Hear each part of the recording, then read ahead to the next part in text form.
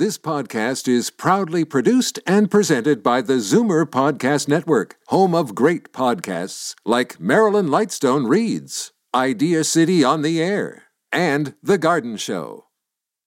You're listening to an exclusive podcast of Fight Back on Zoomer Radio, heard weekdays from noon to 1. Oh, no! Fight Back with Libby Znaimer on Zoomer Radio. Welcome back.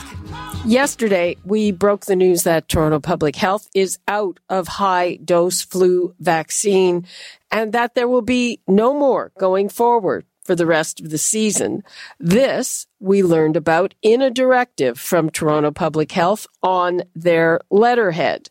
We wanted to speak to them about this, but no dice. Now, normally, I do not go public with issues about getting officials to talk to us because that's my problem. But in the case of Dr. Eileen Davila and Toronto Public Health Board Chair Joe Cressy, it shows a blatant disregard for the older population. We have made numerous requests starting before the pandemic for minutes of their time. And at best, their people string us along sometimes. Dr. Villa's people actually agreed and then stopped communicating. And when they're not doing that, they palm us off on other agencies. So my message to Dr. Davila and Joe Cressy is stop patronizing the older people you purport to protect. We have the right to hear from you directly about what the situation is. You have an obligation to answer some questions. Let me give the numbers out, people. 416-360-0740. Toll free 1-866-740-4740. Now, in addition to the issue with the flu shots, we have rising case numbers. We have public health units pushing back against the province wanting to reopen. So let's bring in Dr. Alisa Naiman, a Toronto-based family physician with the Medical Station Clinic, and Dr. Alon Vaisman, an epidemiologist at the University Health Network. Hello, and thank you so much for being with us. Thank you for having me. Okay, let's start with Dr. Naiman. So, Toronto Public Health just put out this thing. Sorry, people, there's no more. What is your situation? How many patients do you have? And what's your situation? So we have in our practice about 7,000 patients. 2 weeks ago, we received our last shipment of vaccine. We received 200 high-dose shots and 600 of the regular flu shot. And as of now, I maybe have about 5 shots that are left to give to my patients, and after that, I will have nothing left. Of any kind? No, sorry. So I'll have 5 left of the high dose.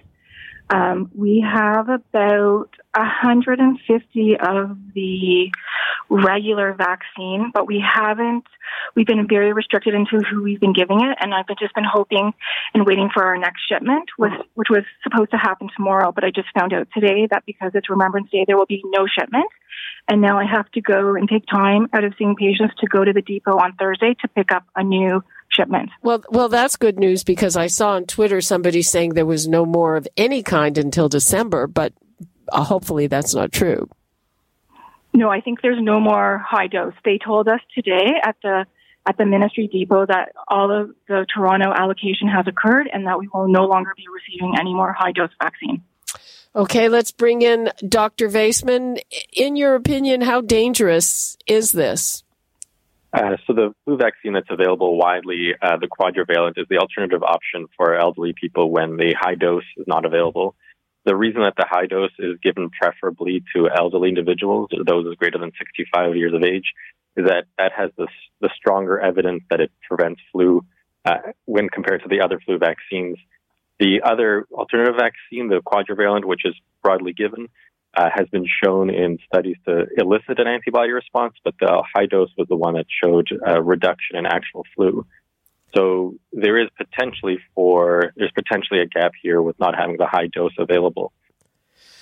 I mean, I don't know why public health won't come clean about this, why they refuse to acknowledge their own directive, but let's move along. I've had complaints from many doctors that they don't communicate, and their system, I mean, one of the things that makes me find this very scary is that when we finally have a COVID vaccine, if it is supposed to be distributed through Toronto Public Health, we're going to be in trouble.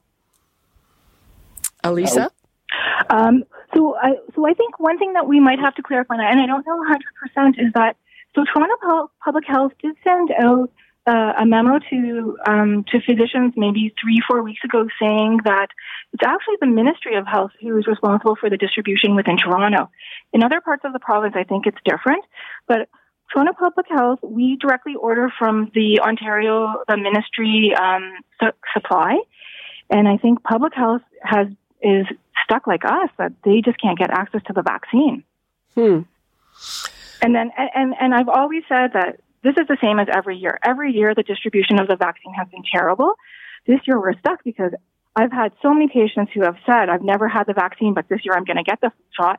And I think just the demand has just amazed them, and they ordered an additional 700,000 shots, but the supply has just not kept up for the demand. Well, that is certainly true, and it's good news. Apparently demand is up hundreds of percent. But when it comes to the high dose and the older population, they vaccinate at a much higher rate than the rest of the population. So I am wondering about the lack of vaccine, the lack of high-dose vaccine, because what exactly was ordered? I mean, in general, I'd say they made a reasonable assumption about the uptake of the vaccine based on previous years.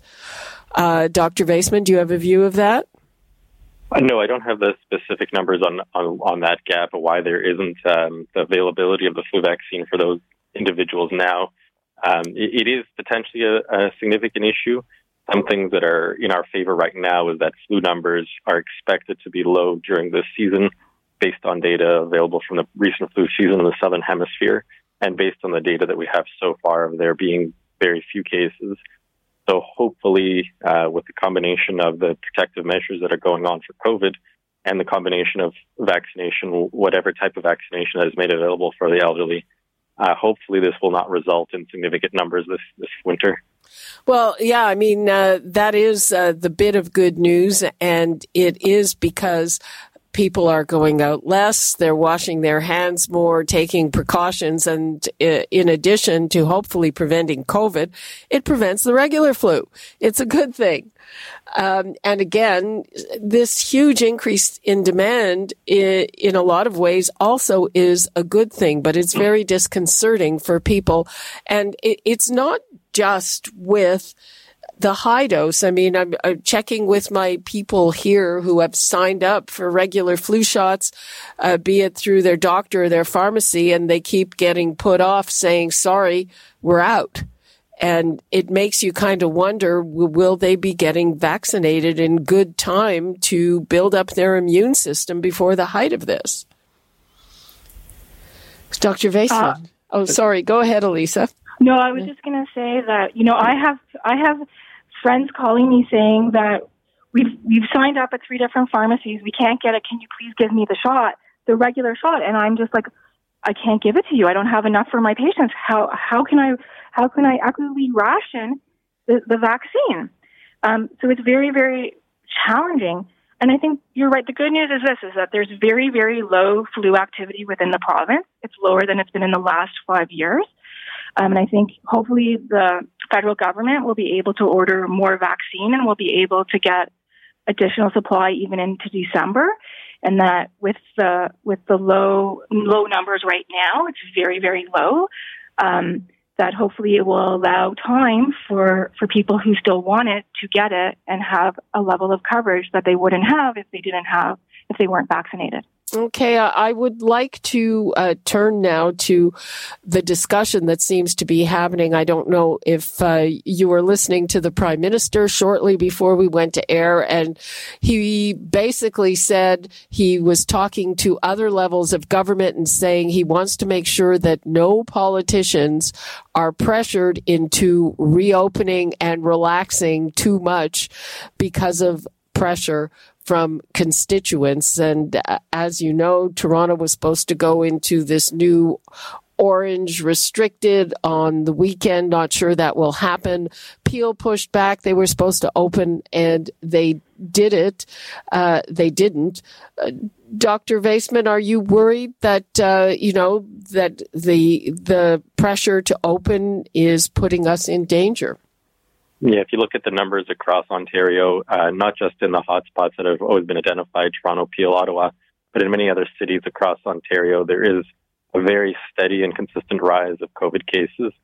So it would seem that at this time, it wouldn't be the right time to open up and to move back into these phases, the more open phases. Sometimes there isn't a lot that public health can do to try to reduce cases if the method of transmission is, let's say, small gatherings, people in homes, people in functions. But whatever that they can do, whatever that is at their disposal, I think it makes sense at this time, given how consistent the rise is across the board. And not just the cases, of course. The other important measure to look at is the deaths and the ICU and hospital admissions. Those are kind of the hard numbers that are not going down. They're consistently rising, and that is the main concern. The Hospital Association is warning that we are either at capacity or getting there in a real hurry. Yes, there's certainly some very hard areas that were very badly affected in the last week or so by the number of cases, including in the Toronto region, in Brampton and in Peel, where now you're looking at a situation where even if you are able to provide care for patients with COVID, the patients who don't have COVID are coming in for their other admissions for other reasons. There's going to be limitations in being able to provide care for them. And so the hospital system is going to have to be more flexible, be able to adapt. And, there's only so much that they can do at some point where they can no longer, accommodate all the patients that need to be cared for.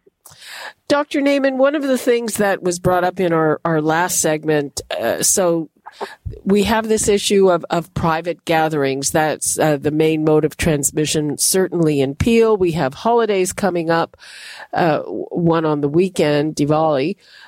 So some people are saying, it's actually better if you have restaurants open so people don't have to gather in their homes. Do you have a stand on this?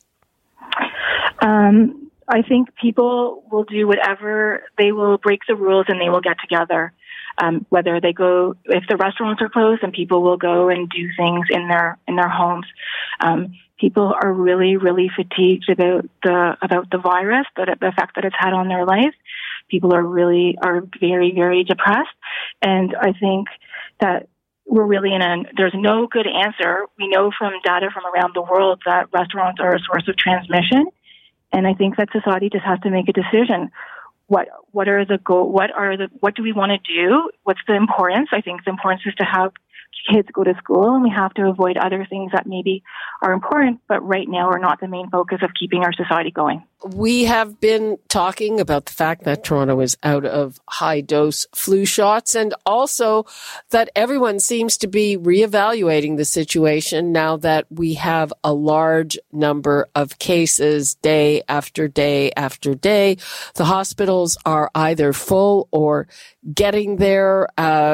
Is it really a good time to relax some restrictions and reopen? On the other side of that, some people say, well, we've got to be strategic. You've got to look at where is the spread coming from, and that's different in different areas of the province.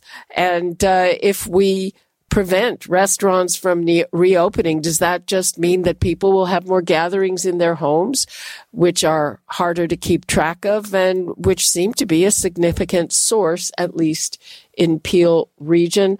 Let's start with a call from Jim in Pickering. Hello, Jim. Hi, good afternoon to all.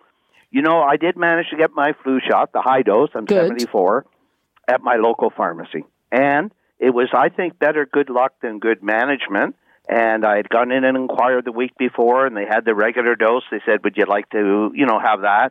And I said, well, maybe I'll wait. And they said, okay, fill the form out at home, call before. So I called the next week on a Thursday. They said, we don't have it now, but 90% chance, 95, to get it the following day. So I went in and I got it. It was a great experience. A very nice young lady did it. And I just want to put this out there that I'm thinking about now. I know a lot of people are having trouble getting it, but can you imagine when we get the COVID vaccine, if it's 2 doses, and you have to arrange it that 30 days and do 2 appointments? How are they going to, manage that, Libby?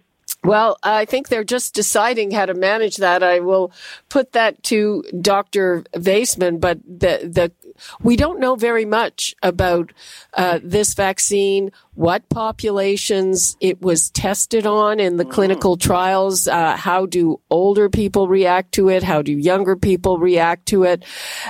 So I guess they're deciding, is it healthcare workers that get it first? Is it long-term care? Is it older people? And again, we don't have a barcode system on the distribution in Toronto. There's, bad communication. Dr. Vaisman, how do you think that the ultimate vaccine or vaccines should be distributed? Yeah, it's this specific one that was released, the data was released yesterday, the Pfizer one. There's a few facts that we do know about it. And assuming this is the one that will be broadly released, of course, there's many others that are still being investigated. It may not end up this one. But if it is this one, let's take that one as an example. The important facts are that it does need 2 doses that are spaced approximately 4 weeks apart. And the vials need to be in a freezer that's not widely available in doctors' offices or even pharmacies. So if this were the vaccine, it would need to be distributed through centralized means, just like our CCA, our assessment centers provide the swabbing. So that's what the model might look like, centralized areas where people would go to get swabbed. And as you said, there's going to be so many logistic challenges associated with that, having to keep track of people, having to slot people in. That's something that vaccination has never been done in that way before. So totally new solutions need to be thought about and how to keep track of people and make sure that people are getting vaccinated. Well, yeah, and I mean, the point about it has to be kept, I believe, at 40 below zero. Yeah, at a very low temperature. Yeah. So that's not your basic fridge. No, exactly. And so you're going to have to be able to provide it in very specific centers and book people. As for your second question about the population, this is all very preliminary, but it looks like the groups that we'd be thinking about first of all, the areas that have the highest rates of COVID, so the hotspots that have been identified. And then within that group, the highest risk people, which would be the elderly and then the healthcare workers. But all of that needs to be sorted out, and it's a bit early to figure that out at this stage. Well, I'm not sure it's early to figure it out. It's not coming soon. Dr. Naiman, do you worry about that? If I tell you this, you'll be so shocked. When we were allowed to reorder the flu, our first reorder, you have to fax it, and we had to fax it on a particular day. Even worse is that they got over 1,000 faxes in that morning, and they had to be manually inputted into the computer. And so they said, things won't even be inputted for 2 days. We can't tell you any idea of how many shots you're going to get or when you're going to get it. So if they're manually inputting stuff now, how are they going to move forward with this vaccine that you need 2 shots, that there's major temperature issues? Like, it's just going to be a disaster unless they can get their logistics together now. But they didn't do it for the flu shot, and they knew, so I don't know what we can expect for going forward. I bet there are people listening who don't even know what a fax machine is, our younger listeners. I mean, that to me it's beyond appalling. Let's go to Dennis in Brampton. Hi, Dennis. Hi, Libby. Thanks for taking my call. Quickly, this isn't my point, but I did get my high-dose flu shot very early, so I was my wife and I were one of the fortunate ones.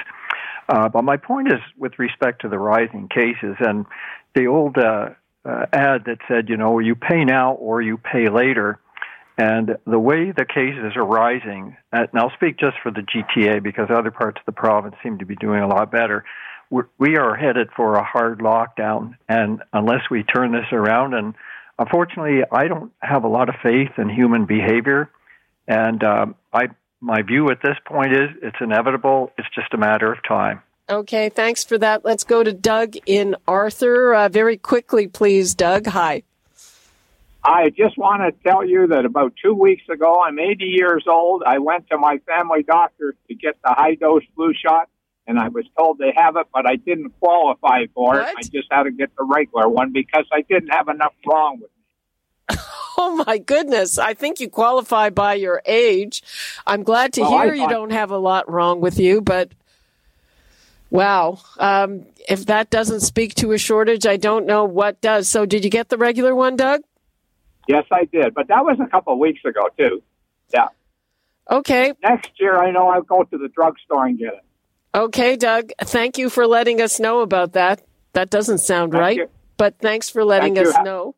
Okay, we have a very short amount of time left. So, Dr. Alisa Naiman, what would you like to leave us with on this? One, I think that everybody should do their part. Everybody should really limit the number of people that you're interacting with. The virus is highly contagious. If you live with multiple people in the house and one person gets it, a lot of people in that house are going to get it. We're sort of at a point now that people have to make a decision, and if not, things are going to get really, really bad, and we're going to be in for a lockdown. So I think everybody has to make a decision. And then in terms of the flu shot, it's not ideal, but anybody who's still looking for the vaccine, and if they can't get a high dose, they probably should go with the regular shot. Any shot will be better than not getting anything. And hopefully the third thing is hopefully the government can get their act together for going forward for when the COVID vaccine comes. If it's chaos now, it will only be even worse later unless they can make a change. Yeah, I'll say. Dr. Vaisman. Yeah, I absolutely agree with the comments by Dr. Naiman. If you think about when when the COVID vaccine may be available in the springtime or just after that, this next few months are going to be absolutely critical. There's going to be the month where we could potentially see very high degree of morbidity, mortality, or we can see, something returning to closer to what we were like before. So hopefully with some people adhering to the public health principles, people listening, the next few months hopefully won't be that bad. But right now, the next few weeks will be kind of a big decision point here, what direction we're going to go in. Okay, lots for everyone to think about. And thank you so much, Dr. Alisa Naiman and Dr. Alon Vaisman. Appreciate your time. Thank you. Okay, so not very encouraging news on that front, I am afraid to say. And again, we will be following up on this high dose shortage in the days to come. Tomorrow, we'll be talking about Remembrance Day, very important, and a little break from all of this. And right now, that's all the time we have for today. You're listening to an exclusive podcast of Fight Back on Zoomer Radio. Heard weekdays from noon to 1. You're listening to an exclusive podcast of Fight Back on Zoomer Radio. Heard weekdays from noon to 1. You're listening to an exclusive podcast of Fight Back on Zoomer Radio. Heard weekdays from noon to 1. This podcast is proudly produced and presented by the Zoomer Podcast Network, home of great podcasts like Marilyn Lightstone Reads, Idea City on the Air, and The Garden Show.